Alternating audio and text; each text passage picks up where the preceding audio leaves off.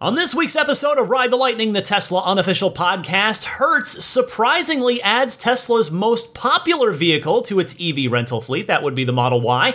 Plus, Tesla AI director Andrej Karpathy goes on sabbatical. Pirelli introduces a new EV tire for Tesla owners, and more.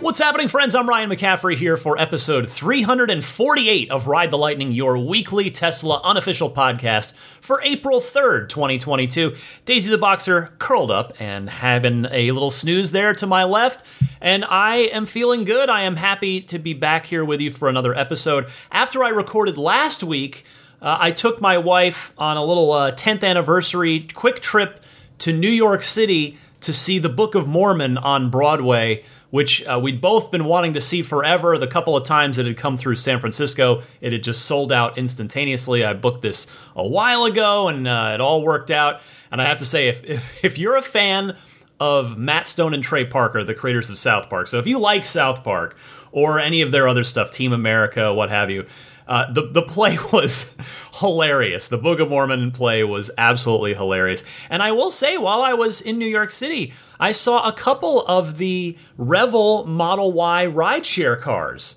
running around too. I mean, I don't remember off the top of my head how many are running around Manhattan, but I did see more than one, which was a pleasant surprise. I didn't get to ride in one, but it was still good to see them. And hey, before I get going with this week's Tesla news, I have a quick update to a story that I talked about last week.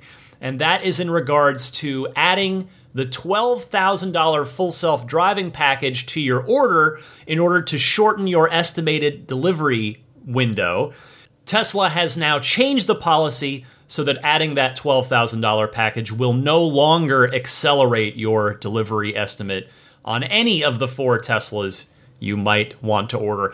As I said last week, I both understood it from Tesla's side of having that be the case for the time that it was, but I also recognized how awful it is for customers trying to get a car that's already had multiple price increases this year. And again, that applies to all 4 Teslas. So whichever one you're after, the price has gone up. So ultimately, I think Tesla absolutely made the right decision here. Full self-driving should not be a $12,000 Disney Fast Pass way to skip the line.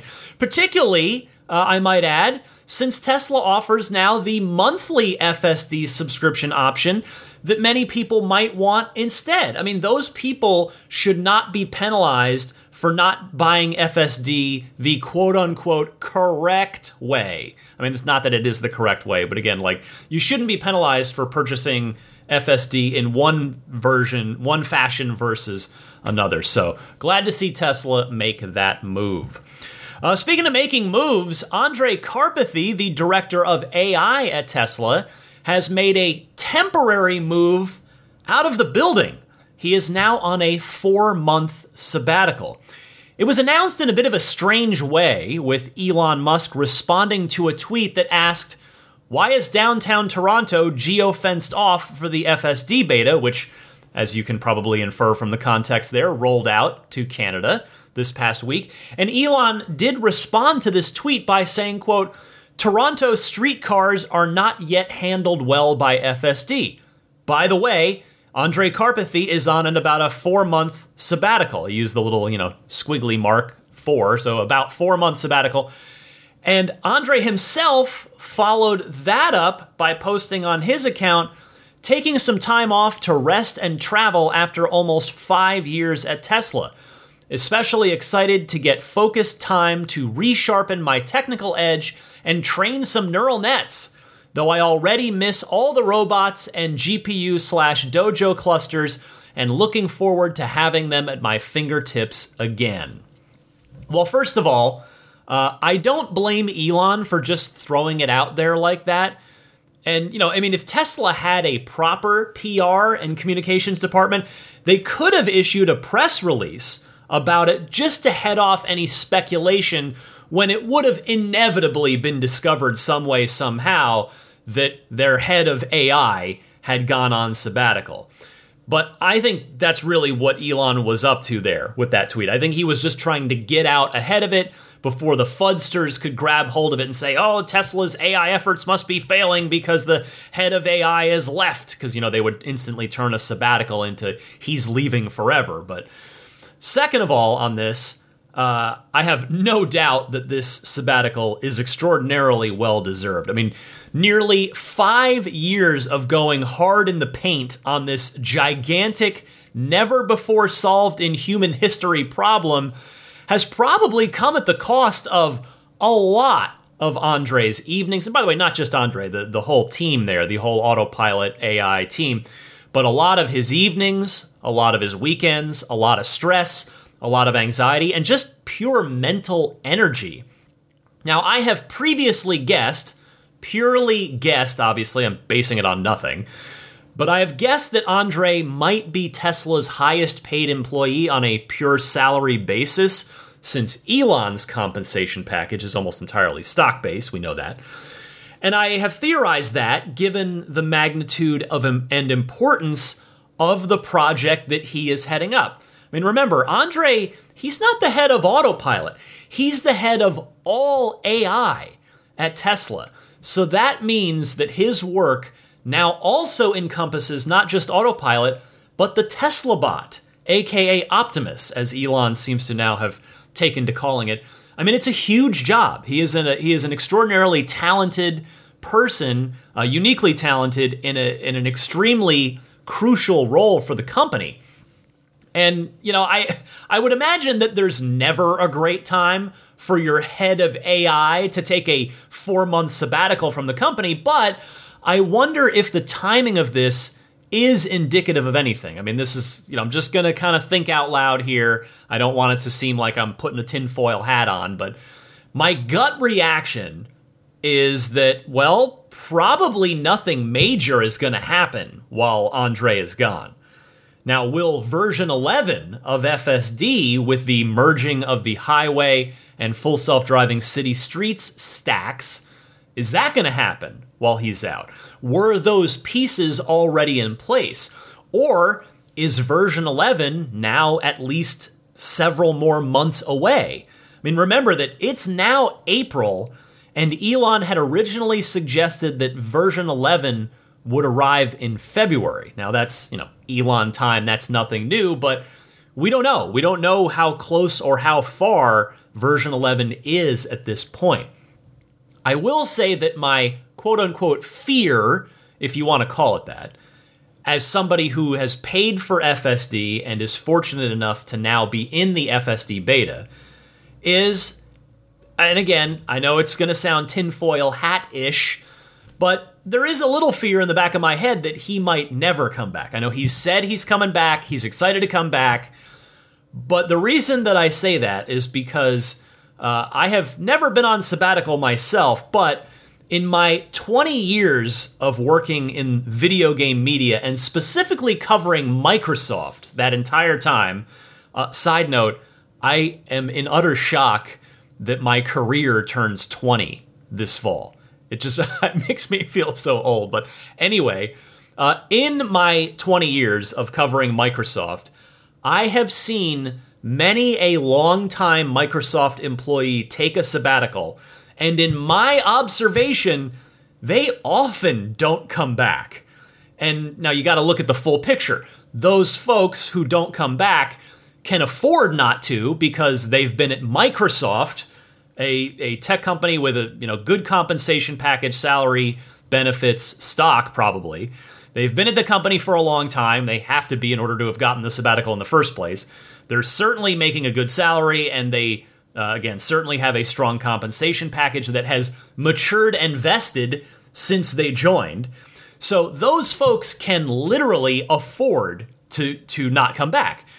And I would imagine that even after just 5 years, Andrej Karpathy is probably in the same boat. Now, whether or not he's the highest paid person at Tesla, as I have idly speculated, is somewhat moot when it comes to this particular question, since it's only been 5 years, right? Even if he's extraordinarily well paid, 5 years is not 10, is not 15, is not 20 in terms of wanting to just walk away forever into the sunset and retire. Now, I am sure, though I don't, 99% sure as I can be without hearing it from him directly, that he's got a heaping helping of Tesla stock, which has gone to the moon over these past 5 years since he joined the company. So that's what I'm talking about when I say there is a little fear in the back of my head that maybe he won't come back. But in short, I certainly hope he comes back. Again, he says he's coming back, so there's no reason not to take him at his word. But if he doesn't, I won't necessarily be completely surprised. I guess that's all I'm trying to say. Although, now that I think about it, just about my own career too, my 10-year anniversary at IGN is next month. Wow. So that's the 10 at IGN, 20 overall. Can I get a 4-month sabbatical? That sounds pretty good. I've been at the company for 10 years. Because I'll tell you, if I had a sabbatical, here's what I would do with it. Or here's what I want to do with it. I would love to write a book on the development of the new Roadster. With the SpaceX package that we still haven't seen yet, and the fact that this car has seemingly kind of been in mothballs for a while, and the whole story of how it was surprise revealed at the semi event, and do a book that goes all the way up to it actually launching, and hopefully, as Elon has said, break every performance record for a production car that there's ever been. So that's like my little dream of what I would do if I had a sabbatical. But anyway, let's talk about Tesla, not about me. The next story I have for you this week is that tire maker Pirelli, who currently does provide the tires for the Performance Model 3s, and I believe the Performance Model Y as well, but definitely the Performance 3s. Pirelli has announced that the North American market will get the company's first ever replacement tire specifically designed for electric vehicles, the Pirelli P0 All Season Plus with Elect marking. This story comes via Teslarati, that's where I spotted it, and Teslarati writes, the Elect marking on Pirelli's tires indicates several distinct advantages. First, the tire has a low rolling resistance, which increases driving range and reduces energy consumption, making stops at electric vehicle chargers less frequent. When coupled with a high-range vehicle like the Lucid Air Dream or Model S all-wheel drive, the Pirelli Elect series decreases road contact, making the vehicles more efficient. When non-Elect P0 All-Season Plus tires have been fitted on vehicles, the Pirelli product has shown a reduction of rolling resistance by 15%, translating to direct improvement of course, your range. It features the company's Pirelli noise canceling system as well.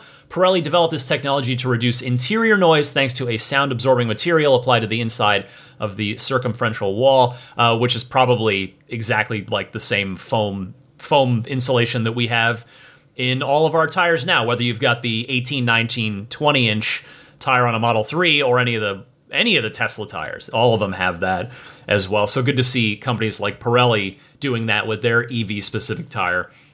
Pirelli notes that it offers improved driving comfort and that the tires with that noise-canceling system have shown a 5% reduction in cabin noise versus the leading OEM competitor. Although, I mean, not to get cynical, but 5% is not that much. I don't know if you can you even really tell that with your ear? Like, you can quantify it with a decibel reading, but can you really tell with your ear? In any case, though, the new P0 All Season Plus Elect will fit some of the most popular EV performance models and be available from 18 to 20 inches in size, which, again, hopefully means at least the entire Model 3 line will be covered. Hopefully the 19 and the 20 on the Model Y, if not, seemingly not the 21, not the Performance Model Y. And I don't know about the 19-inch Model S or the 20-inch Model X. So that remains to be seen. And I say that, I did try to do my research for this segment for the show here. I went and tried to price these out so that I could at least offer you not just the news that they're coming, but also some context of how much they're going to cost and what their tread wear rating is compared to other tire options that we have. But These tires are not only not yet on Tire Rack's website, they're not even on Pirelli's own website as of yet. Now, I did find the non-elect version of these, basically these tires, but not the low rolling resistance EV specific version. And they were $200 a piece on Tire Rack for the 18-inch version. And I just chose that arbitrarily because I figured probably the plurality of Tesla owners that are listening to me right now have a Model 3 with 18-inch wheels. So that's the one I thought I would use for reference. I would expect if the non-elect Pirellis for the Model 3 18-inch are $200 a tire, the elects are probably going to be a bit more expensive. The question is how much more expensive and how much relative to how much longer they would last and what their efficiency gains would be. That's the scale that you'll have to kind of weigh back and forth once we get pricing and full details on these. But the point is, I did want to mention this week because it is great to have more EV-specific tire options. Thankfully, none of the 4 Teslas are lacking in tire options. You can replace, when your OEM tires, the tires that came on your car from the factory, when they're ready to be changed, you have plenty of options, regardless of which Tesla you have and which wheel size you have. But the overwhelming majority, most if not all of your choices are going to be non-EV tires. They're going to be just regular tires, and thus, your efficiency might take a little bit of a hit. There are other factors in play. So I am really happy to see more EV-specific tire options from major tire manufacturers here. Next up this week, Hertz is adding Model Ys to its rental fleet in addition to the Model 3s. One more tip of the cap to Teslarati, since they went out and actually confirmed this report that was going around online, and Teslarati notes in their write-up that Hertz Global Holdings confirmed to Teslarati that its order for 100,000 Tesla vehicles late last year included Model Y builds, not just Model 3s as reported initially. Hertz formally added the Model Y to its rentable line of electric vehicles this past week. While customers can click a book button on Hertz's website, the Model Y is not currently available for rental through Hertz. The company told Teslarati, quote, "The Model Ys will be available for rent in late April in select markets where EVs are available," end quote. Currently, Model 3s are available at various airports across the country, including Washington Dulles, Florida's Fort Lauderdale, Miami, and Orlando international airports, and LAX, as well as San Francisco International Airport, Georgia's Atlanta Hartsfield, and that's the end of the list for now. Hertz then told Teslarati the Model Ys were included in the original order for 100,000 vehicles, which was not wholly comprised of Model 3 sedans. Quote, "These are part of the original order, not incremental," a Hertz spokesperson told Teslarati. Well, this is great news as well. This is really, really great to see. The reason is that the Model Y is probably going to be a lot more appealing than the 3 to families of 4 or 5 who are traveling, who are on vacation, given the extra cargo room for that family's luggage. The Model Y is going to make a lot more sense for a lot of people for that rental rather than a Model 3. I mean, the 3 has plenty of storage space, but the Model Y has a heck of a lot more. Although, what's weird about this to me is just the math. And that is because the deal was announced as $4.2 billion for 100,000 Teslas. And again, the math at the time of that order, as you probably recall, worked out perfectly for 100,000 base Model 3s, because at that time, the base Model 3 was $42,000. So the math worked out great. So I'm not sure how they're getting the Model Y in the mix as well and still paying $4.2 billion for the whole order and not getting a discount, because that was the indication from Elon and from Hertz that there was no discount being given here. But hey, it's not my money, and the point is it's good news, not just for those of you listening that want to travel and want to have a Tesla while you're on your trip, and that you now have the option of, in time, you'll have the option of the Y as it starts to make its way around to various Hertz locations. But I think this is also really good news for Hertz, but also just for the EV movement. And I know that sounds like kind of a grandiose statement for this in the context of this, but there are going to be a lot of EV curious folks out there. And I think the Y is going to, again, be more enticing to some folks that are traveling to rent and rent the car who might not have gone for the 3 on their trip because of the 3's slightly smaller size and smaller cargo capacity than the Y. So I just think this is a good thing no matter who you are. It's a good thing for Hertz. It's a good thing for Tesla owners who want to rent a Tesla while they're on a trip. And it's a good thing for non-Tesla owners who want to give a Tesla a try to have this option available to them as well. So great stuff there. Next up, if you have noticed the Tesla stock price going back up lately, should you be a person that pays attention to such things, I suspect there are 2 primary reasons for that over the past week or two. The first is the official opening of Giga Berlin. I mean, that is a big deal. Whether if you're an investor, it doesn't really matter what your angle is on the company. That is a big deal, period. And I talked all about that last week. But the second reason that I suspect the price, the share price, has gone almost all the way back up to where it had been after initially surging last year was that the news from Tesla we got this week, who tweeted from the official Tesla company account saying, Tesla will ask shareholders to vote at this year's annual meeting to authorize additional shares in order to enable a stock split. I know a lot of people have been hoping for a stock split for a while. Well, here we go.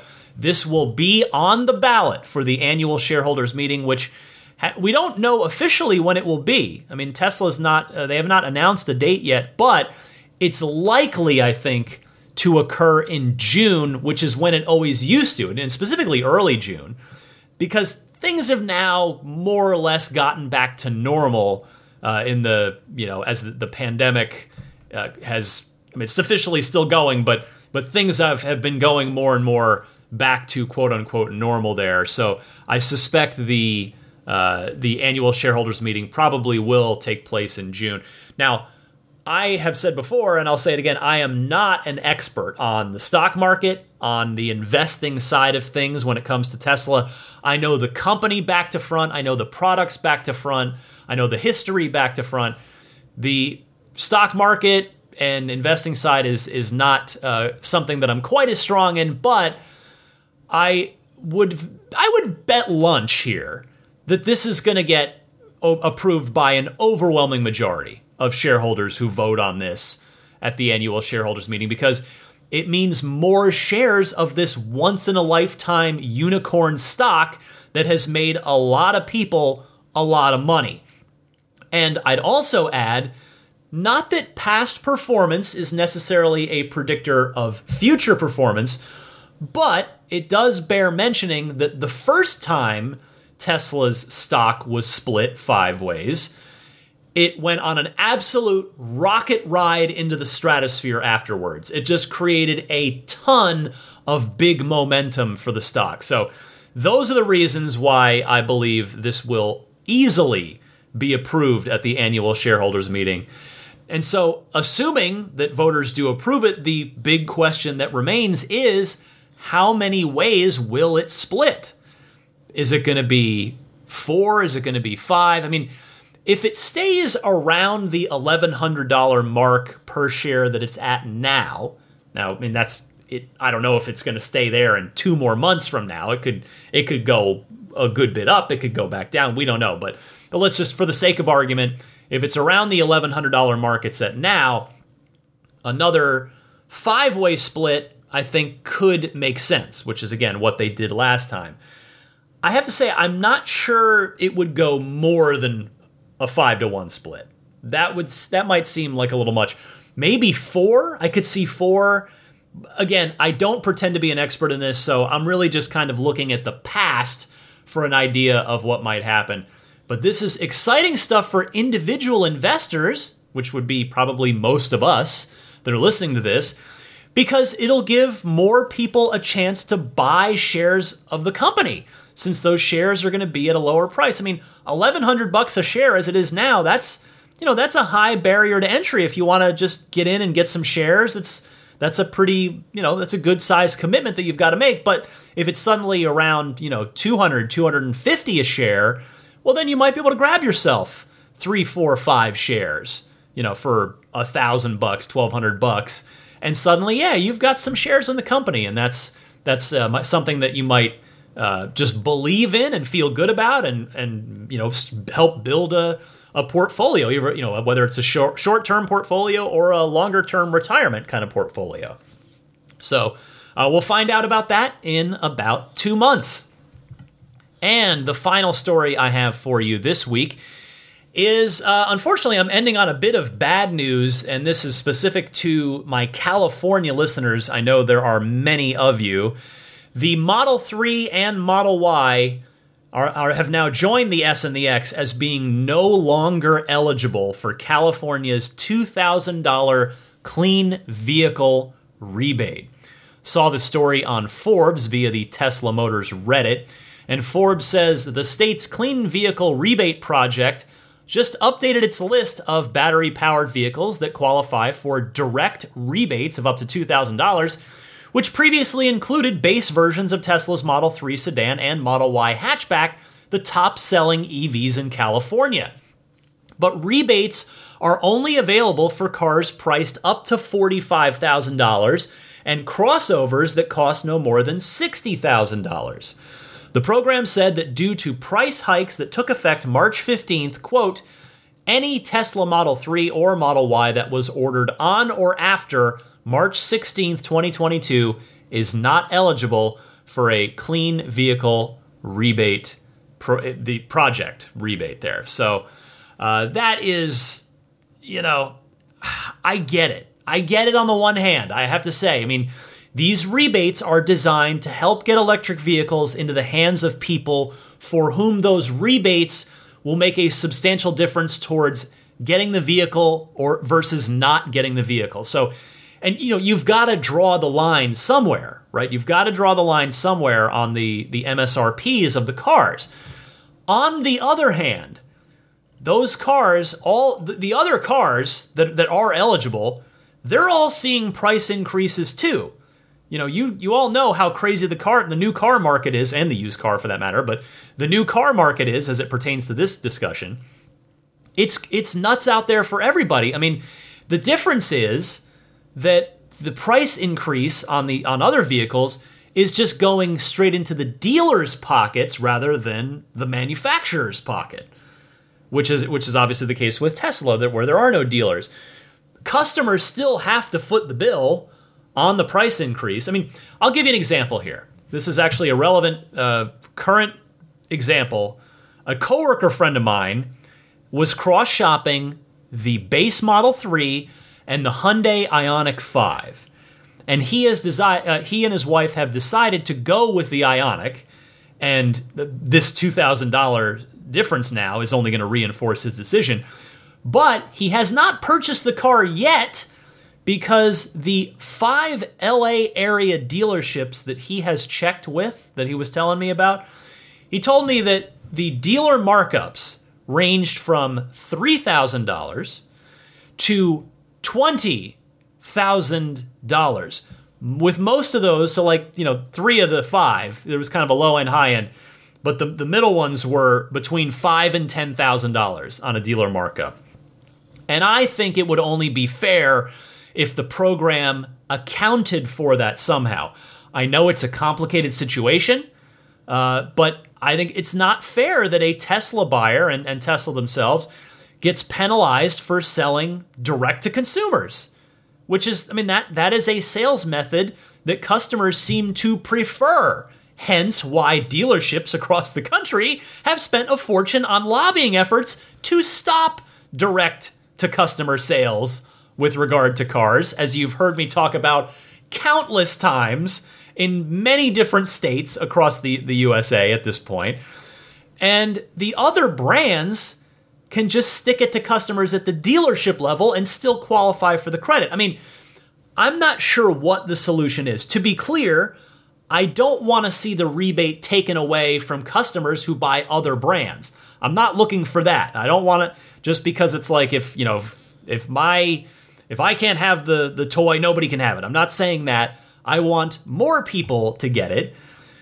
But I do want to see Tesla customers treated the same as buyers of other car brands. I mean, I think the most practical solution that comes to mind as I'm just kind of talking through this here is maybe the California should just raise the cap on this rebate. And I know that seems like, well, that's like a lazy solution and maybe contrary to the intention of the program, except what I would very politely and respectfully say is the rising costs, again, across the entire car industry probably necessitate an adjustment to the limits on this program, because the average new car price has gone up and up over the last few years.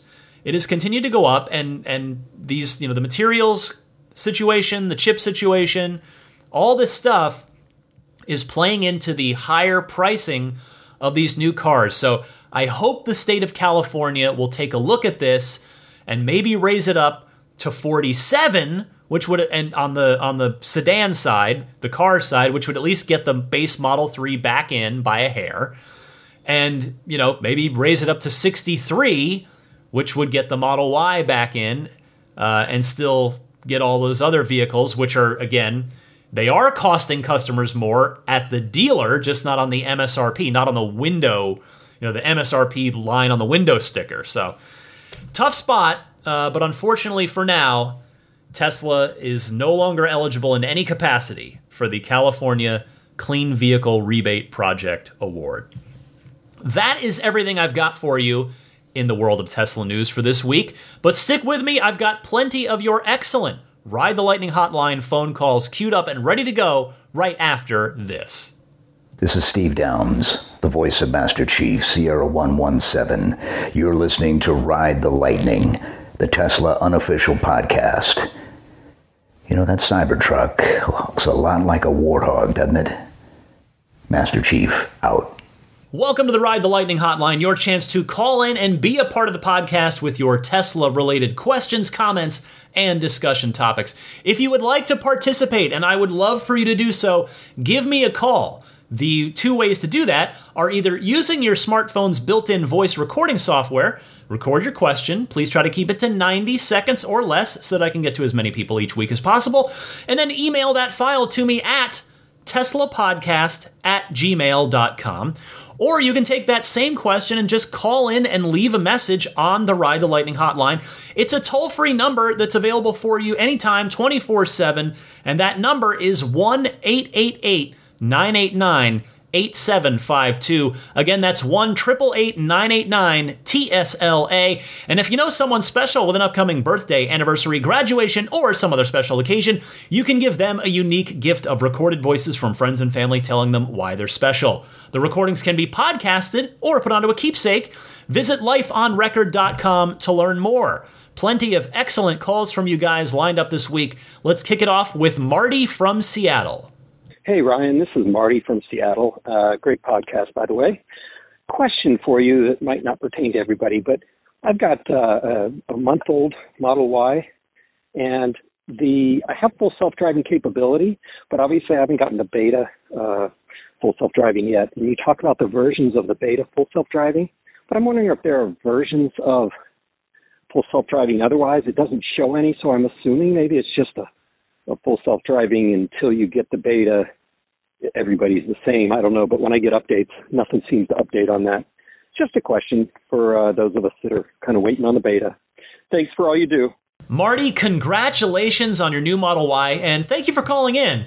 Looking at this from a new owner's perspective, I can see how the way that I talk about this might be a little confusing, so I do apologize for not speaking more clearly. So the production version of the software, which is what's in your car, definitely has its own version number, and it definitely evolves.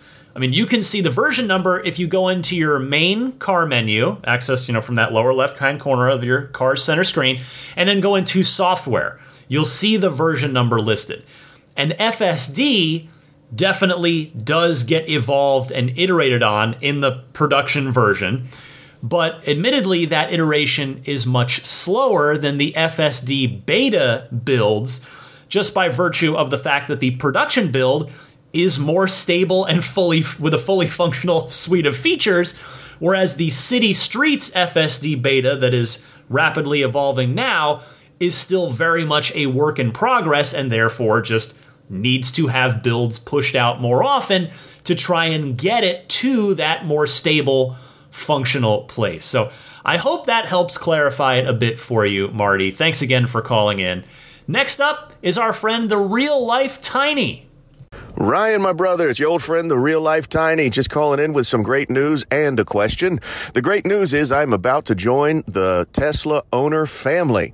I reserved a Model 3 long range, and I actually made my reservation literally the day before the price increases started happening, the most recent price increases, that is.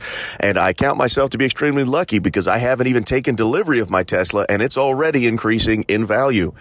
I also notice that when you say that the waiting is the worst part, you have an excellent point. I'm doing that thing where I check my account every single day to see if I've been assigned a VIN. Right now, my delivery window is May 27th through July 3rd, I think. And so I am really, really on edge, just waiting. Extremely excited about that. And I had to gush to somebody because my family's tired of hearing me gush about Tesla every single day. Also, I saw that DeLorean is relaunching, releasing the vehicle, and that it's going to be an EV. And I had a question for you. I wanted to know, being the dean of DeLorean as you are, what do you think the odds are that DeLorean will start licensing powertrains and batteries from Tesla? Because if you're going to relaunch DeLorean, the DeLorean, might as well do it with the best powertrain and batteries in existence, right? What do you think they're going to do with that? Do you think that's a possibility, or you think they'll go a completely different direction? Anyway, just wanted to call in, give the good news, and get your thoughts on DeLorean. We'll see you later, Ryan. Thank you, buddy. Tiny, you have called in many times and written to me here and there over the years, and so I know how long you've waited for this and how happy you are. I am genuinely thrilled for you. I'm glad you snuck in right before that most recent price increase as well. That's a bonus. You saved yourself a few $1,000s. Hang in there. Your car will be here before you know it. I know it won't feel like that, but in the grand scheme of things, it will be here before you know it. That waiting, as you said, it really is the hardest part. I say it a lot because I've been through it and I've seen other people experience it as well. Now, as for the new DeLorean, just to take a quick aside, I guess, this is a Tesla show, but I have a lot of thoughts on the new DeLorean, and as you'd expect, I'm keeping a very close eye on it. And just recently, there was a new interview with the CEO of DMC, who did confirm that they will not be getting their motors or batteries from Tesla. Now, that's too bad because a Model 3 performance drivetrain in a smaller, lighter, two-door sports coupe body would have been really great. I mean, that would have been awesome. 0 to 60 in probably the high twos or 3 flat with good range, roughly 300 miles of range. That would have been fantastic. If I'm being honest, though, I can't say I'm surprised that Tesla will not be providing any components to DMC for this car, because Tesla can barely supply enough materials for their own cars at this point in time, because the demand, as we know, is just so darn strong, and thus there's really no realistic way that Tesla was going to go into business supplying anybody else, particularly a small boutique car maker like DMC. I'm still excited about the new DeLorean, and I agree with you that Tesla and DMC would have been a match made in heaven, at least for me, given my background, but we will see what DMC does. Thank you, Tiny. Next up, Ryan from Melbourne, Australia. G'day, Ryan. Also, Ryan here, calling all the way from Melbourne, Australia. I'm a new-time listener and absolutely loving the podcast, all of your insights. I actually run my own Tesla YouTube channel called Ryan's Model 3, and I have a Tesla TikTok as well by the same name. So if any of your listeners want to check out my content, that would be greatly appreciated. But my question for today, you mentioned last week that with Tesla's rapid expansion, many more continents will be in the running for their very own Gigafactory, but that you don't believe Tesla is ever likely to build a factory in Australia. And I think when you said that, my jaw dropped ever so slightly, because in my mind, I guess I've always thought Australia would be a great candidate for a Gigafactory, given that Tesla buys so many of its raw materials from here. So I'm very curious as to why you believe this to be the case. And also, if you can point me in the direction of some of those older episodes you mentioned where you have discussed this further, that would be awesome. It is worth mentioning that here in Australia, we do have a luxury car tax, which basically means all imported cars above $80,000 are taxed an extra 33%, which makes buying a Model S or a Model X that much more challenging. And as we no longer have any of our own car manufacturers, it would be so good to have Tesla arrive here on our shores. Anyway, would love to hear your thoughts. Thank you for everything you do and keep up the great work. Always good to hear from a fellow Ryan. So Ryan, welcome to the podcast and thank you for calling in. You know, I figured at least one of my wonderful Australian listeners would call me out for that off-the-cuff comment that I made, and I don't blame you for doing so. And I know you're doing it in a friendly way, and I will say I didn't mean it to be dismissive towards Australia. I hope it did not come across that way. And you make a great point, by the way, about Australia being rich in raw materials. So I have little doubt that Tesla is going to enter into a number of business arrangements with Australia. What I meant by my comment was how Elon has talked about putting factories close to where the majority of their customers are. And Australia, being a country with a relatively low population density, I should say, probably would not make a lot of sense for a gigafactory, in my opinion, given that I'm not sure that there is enough population density to support a gigafactory that would be making hundreds of thousands of cars per year. And you could say, well, they might not all be for Australia, but as you well know, shipping. If you were going to export from Australia, the shipping cost to practically anywhere else would be pretty substantial, given the island status of Australia. So that's what I meant by my comment. You might disagree with me, but that's where I was coming from on it. Thanks again, Ryan. Next up is Connor from St. Louis. Hey, Ryan. This is Connor from St. Louis, Missouri. First, wanted to say that I've enjoyed your work both on this podcast and on IGN for a long time. I listen to Unlocked every week and have been enjoying the Next Gen podcast for the past 2 years or so as well. My question is about Tesla's rising prices. In the current economic environment we are currently in, we've had multiple price increases over the past few years, which you've talked about time and time again on your podcast, which I really appreciate, especially on the more affordable 3 and Y. Now with the Cybertruck set to launch, hopefully within the next year, we are set to maybe see one of Tesla's best value propositions finally realized with that truck. The initial pricing on the Cybertruck was very competitive, almost beating Tesla's other vehicles at that time. I'm curious if the Cybertruck comes in with a starting price maybe around $60,000 to $70,000 for the dual motor variant. Do you think that will put pressure on Tesla to lower the prices on the 3 and the Y, so that way the Cybertruck doesn't poach those sales? Most likely the people in the market for a Model 3 and Model Y aren't the same people who are in the market for a Cybertruck, but I just wanted to get your thoughts on this. Thanks, and I appreciate all the work and effort you put into this podcast. Have a great day. Connor, I appreciate the call. This is an excellent question and a fair one. First of all, as I've said before, I am right with you in thinking that the dual motor Cybertruck is going to start in that $60,000 to $70,000 range after all of these, materials cost, price increases, and that the dual motor version probably is going to be the base version and that there will not be a single motor version of the Cybertruck. As to whether or not the Cybertruck will put pressure on the 3 and the Y to lower prices, I gotta say, I don't think so. I hope you're right. Believe me, I hope you're right, and I hope that's exactly what happens. but they're just such different classes of vehicles that I don't believe that the typical Cybertruck buyer is by and large going to be the same person that is shopping for a 3 or a Y. I just don't see those vehicles being cross-shopped against each other.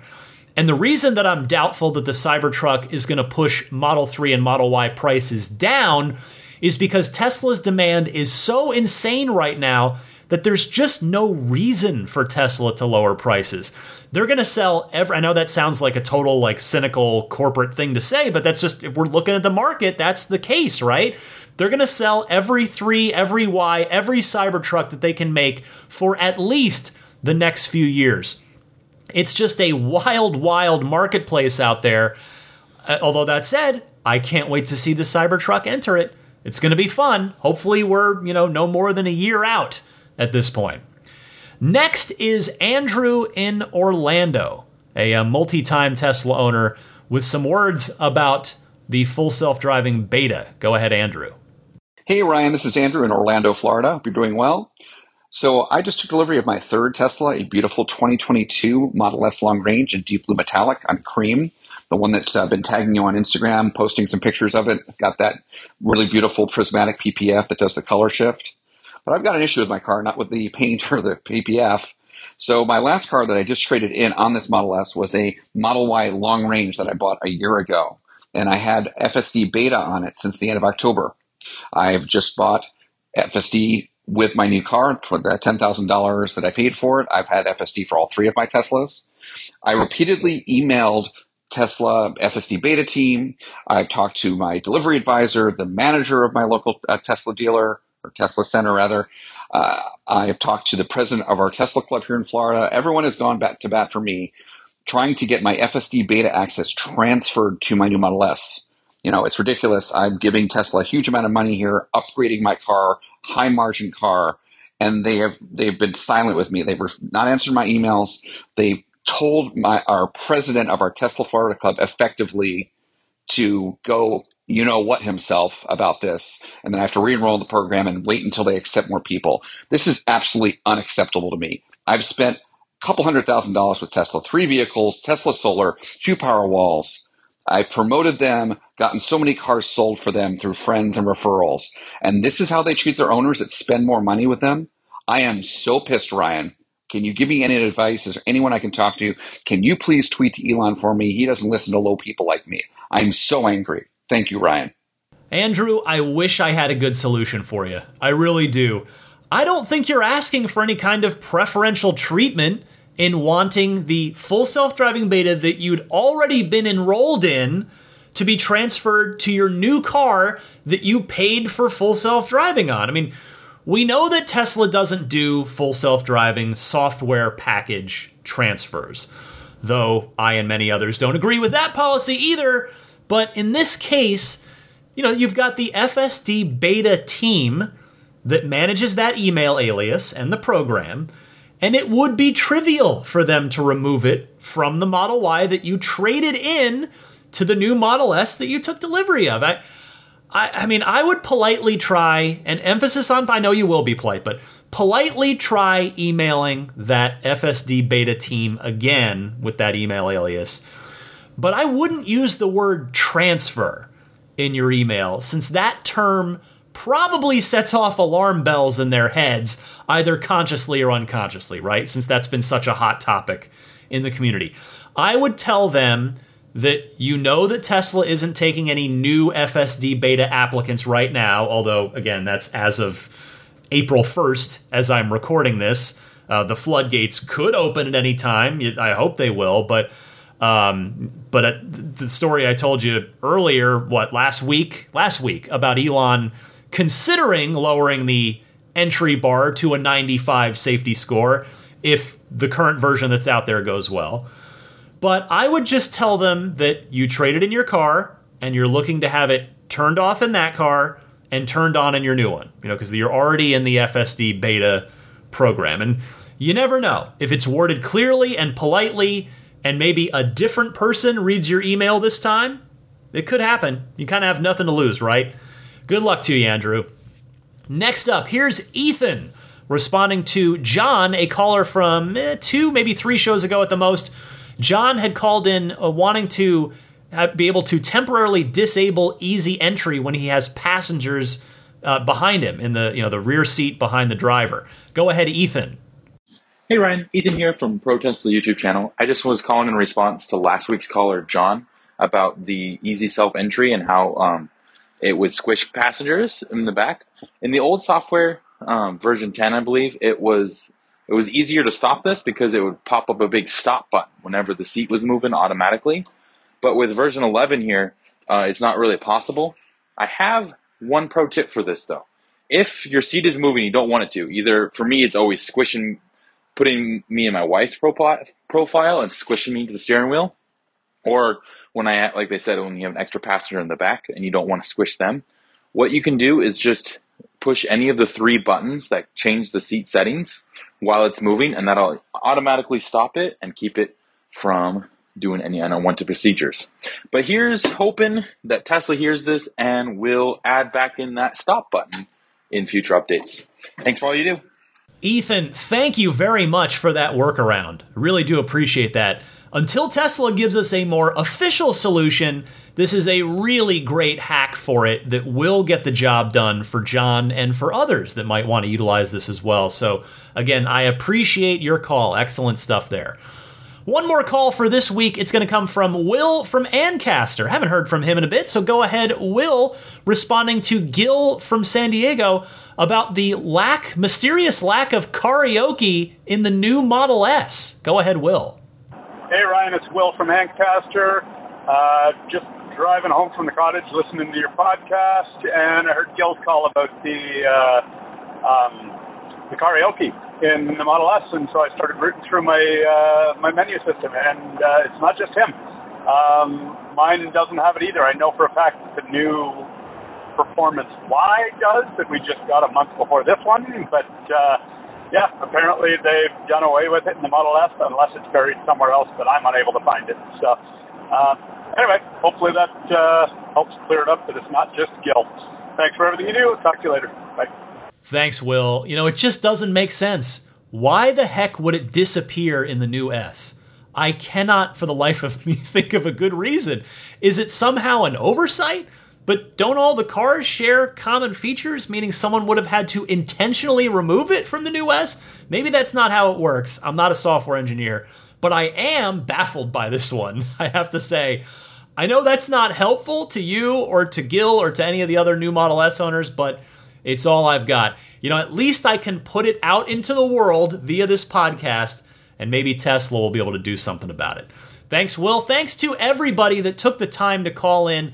I will have more phone calls from all of you guys next week, so please keep them coming. Give me a call anytime. I gave you the 2 call-in methods and instructions for that at the top of this segment. So with that, let me take one more quick break, and then I will come back with your pro tip of the week and a bit more podcast right after this.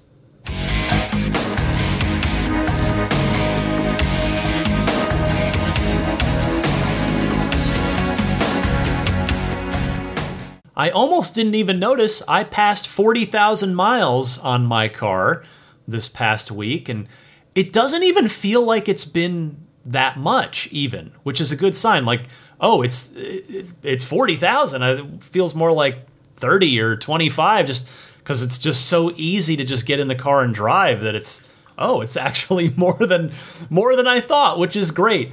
Man, what a fun car this has been. I guess I've still got a few more months of warranty. I'm going to hit the time before I hit the mileage on the car's warranty. I still wish I could buy an extended warranty. I wish Tesla would sell me that because I do plan to keep the car for quite a few years, but oh well. Hey, how about a quick entertainment recommendation?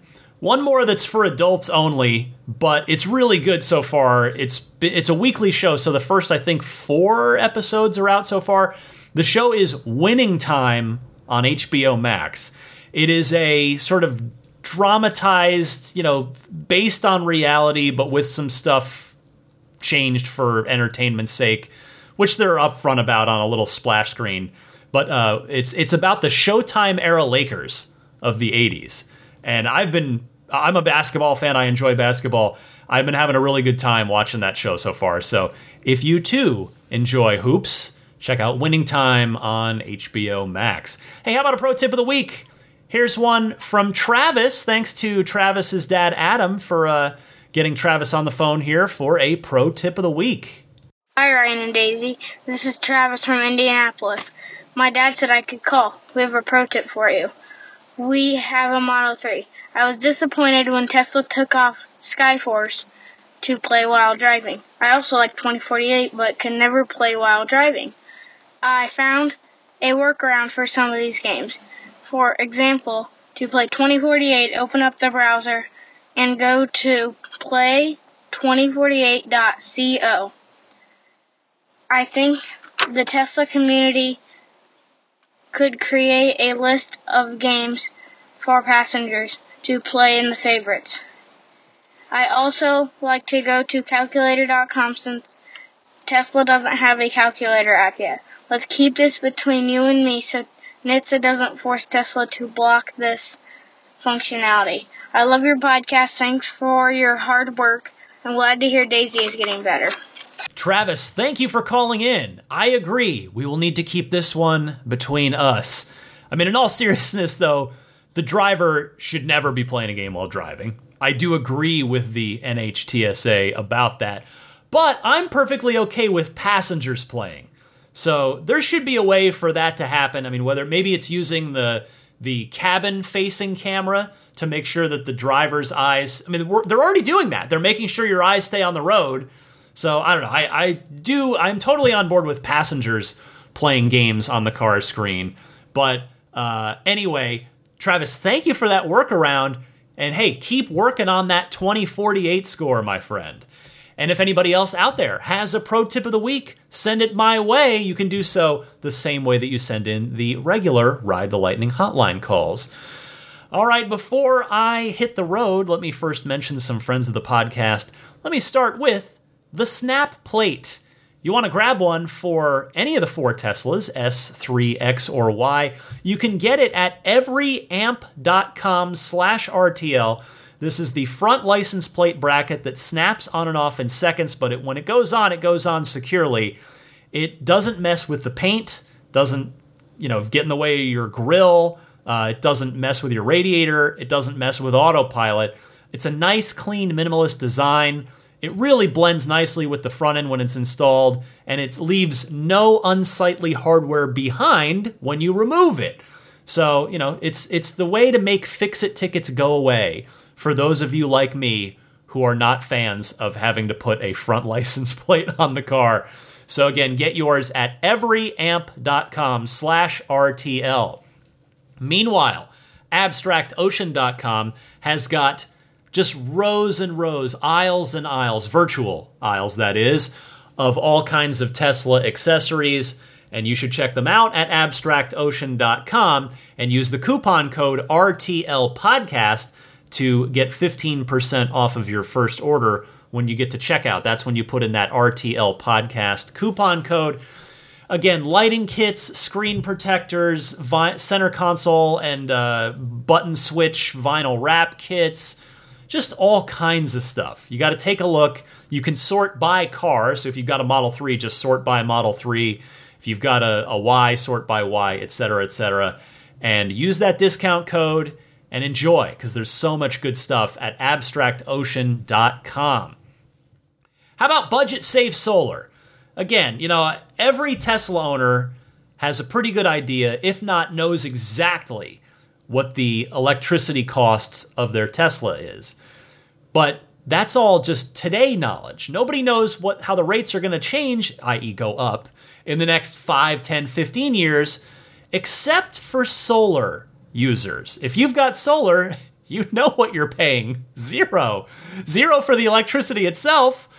So if you've been thinking about solar at your home, maybe at your office, I want you to reach out, contact a friend of the show, Budget Safe Solar. It's one of a loyal listener that runs this. BudgetSafeSolar.com.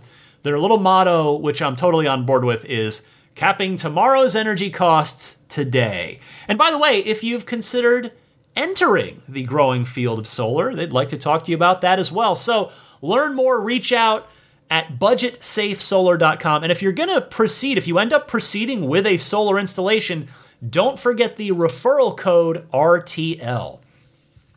How about puretesla.com/RTL? That's where you want to go to get a bulletproof, not literally like the Cybertruck, but a figuratively bulletproof dash cam and Sentry mode kit because it's micro SD based. So the memory format is designed for the constant reading and writing that the dash cam and Sentry mode use. $49 will get you the 128 gigabyte kit. That's what I've got. But you can step up to a 256 gig kit for $69 if you like. Whatever you're going to grab, it comes fully formatted out of the package, ready to go, plug and play right into your car. Works with Mac and PC when you want to take the stick out and plug it into your computer to review any videos. And they ship free anywhere in the US or for a modest fee around the world. Pure Tesla also sells nice, slim profile a wireless game controller kit if you do a lot of gaming in your Tesla. So again, puretesla.com/RTL. Hey, Immaculate Reflections, that is who details my car. And boy, Jeff, the owner there, has done a brilliant job at keeping my car looking better than new at this point after almost 4 years and now 40,000 miles of ownership. And he can do the same for you. If you and your car are going to be in the greater San Francisco Bay Area, reach out ahead of time because he does tend to book up in advance. Go to his website, irdetailing.com, and you can get in touch with Jeff there. If you do book a service, maybe you're going to do ceramic coating, maybe you're going to do paint protection film on some or all of the car, maybe you're going to do paint correction, any of those services, if you book in with Immaculate Reflections, just mention that you're a Ride the Lightning listener. Mention it up front, and there will be a nice little discount waiting for you. So thank you to Immaculate Reflections for continuing to extend that generosity to the Ride the Lightning audience. And then there is my friends at Jada. They have a whole nice line of wonderful Tesla accessories, pretty much all centered around the center console, as it were. So you can grab the USB hub console that is a storage organizer, USB hub, adding more USB ports, an Apple Watch charger, and an AirPod charger all in one. There's that product. There's the Jada tray, which is just the center console organizer. I've got one of those in my 2018 Model 3. There's also the Jada wireless charging pad for the older Model 3s as well. Whichever of those you want to buy, whether it's one or more products, use the coupon code RTL, and there's a nice discount waiting for you, courtesy of Jada as well. All I ask in return for that coupon code is that you buy through my referral link, because full transparency, Jada will throw a few bucks my way off the from your sale if you do purchase through my link, and that link is getjada.com/ref/8. And Jada is spelled Jeda. If you are not already following this podcast on your favorite podcast service or subscribing to it on your favorite podcast service, whatever terminology your favorite podcast service uses, please do so, because that way you don't have to remember to go find the podcast every Sunday. It will automatically push out to you. You can follow/subscribe on pretty much all the major podcast services, including Apple Podcasts, Google Podcasts, Stitcher, TuneIn, Spotify, or I am on YouTube, just audio only, but if you do want to listen there, just search Ride the Lightning Tesla on YouTube, and my channel should pull right up. You can subscribe right there. Finally, the Patreon. This is the part of the podcast where I mention my Patreon. That is the fully, voluntary way that you can choose to support the podcast if you like. I hope at some point I will earn your support there, because I do put a lot into this podcast, which I hope is obvious when you listen to it week in and week out. I mean, the week in and week out part is one of the things that I take a lot of pride in. I never miss a week, or knock on wood, I have not missed a week, good health willing. And I think that's important. I think I've got to be here same day, same time, every week, like clockwork, 52 weeks a year, because that's what you should expect. That's what you deserve. If you're going to commit to listening to this show every week, and especially if you're going to commit to supporting me on Patreon, I've got to do my part. I've got to commit to you. So I'm doing my best to do that. And hopefully you can hear the love and the enthusiasm and the research and the knowledge and the professionalism that goes into this place. I hope you feel that way. Maybe you don't feel it's professional or good or informative, but I have a feeling if that was your line of thinking, you wouldn't have made it this far. But in any case, I'll get down to the point. If you see fit to support me, Patreon is the way to do it. You can find more information about that on my Patreon page, which is located at patreon.com/Tesla podcast. Patreon spelled Patreon. The support tiers start at just $5 a month. The rewards and perks stack as you go to try and, for me to try and say thank you as you pledge more at the higher tiers. You can also do an annual pledge as well if you'd rather pledge once for 12 months rather than 12 times over the month to month over 12 months. There's a little discount, a 5% discount waiting for you if you do the annual pledge. So again, patreon.com/Tesla podcast. You can email me anytime. The email address is teslapodcast@gmail.com. I'm also on Twitter and Instagram, and just for full transparency, Twitter is mostly video game stuff with some Tesla thrown in. The Instagram is all Tesla all the time. I'm not as active on there. I post a few times a week, whereas Twitter, I'm on there a lot, Monday through Friday, and I for mental health, I have to stay away from it on the weekends. But anyway, if you want to follow me on either of those, my username is the same on both. It's DMC_Ryan. And with that, before I go, let me just say thank you and hello to the Plaid, Maximum Plaid, and Roadster and Space Tier backers. I'll start with the Roadster and Space Tier crew. Thank you very much to Pete White, Lyle Austin, Steve Radspinner, Fernando Cordero, Lawton from Chicago, Sean Neidig, Scooter Ward, Neil Weaver, Jackson Wallace, Crafty Geek, Richard Stokes, Rolf and Jennifer Evers, Howard Anthony Smith, Victoria Iacovetto, and Tesla Hitchhiker 42.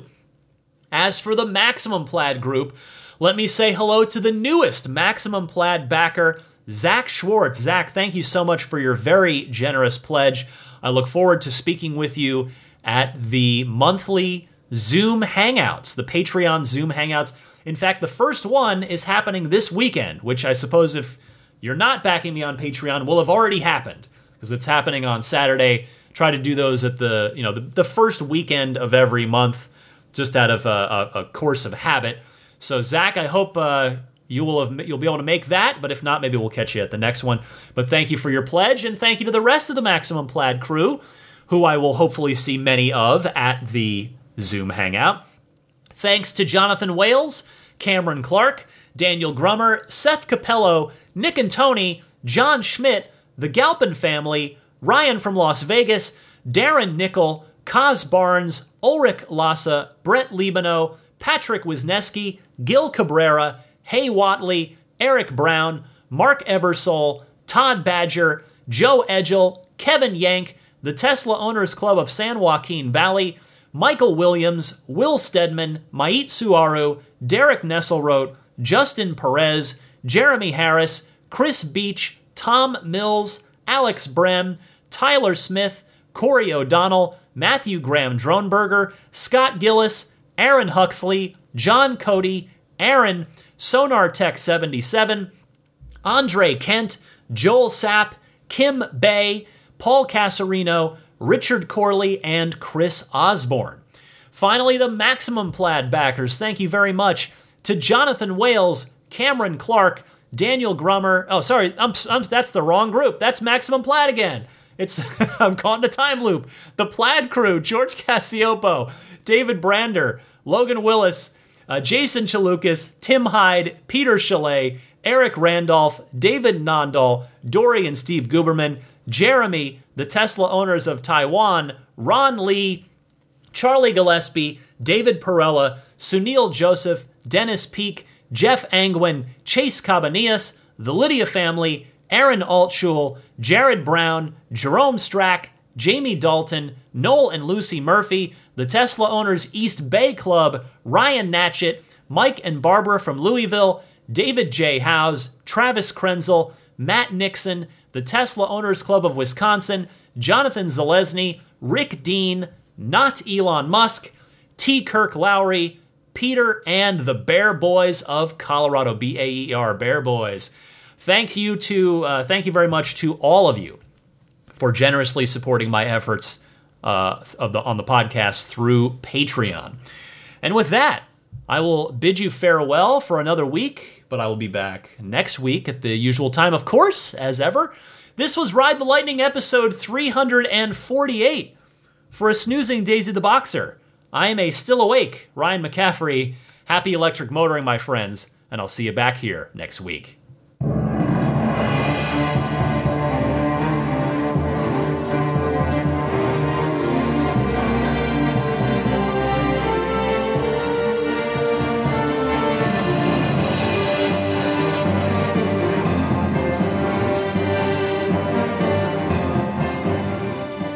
I mean, I think a Tesla is the most fun thing you could possibly buy ever. That's what it's meant to be. Our goal is to make it's not exactly a car. It's actually a thing to maximize enjoyment. It's maximum fun.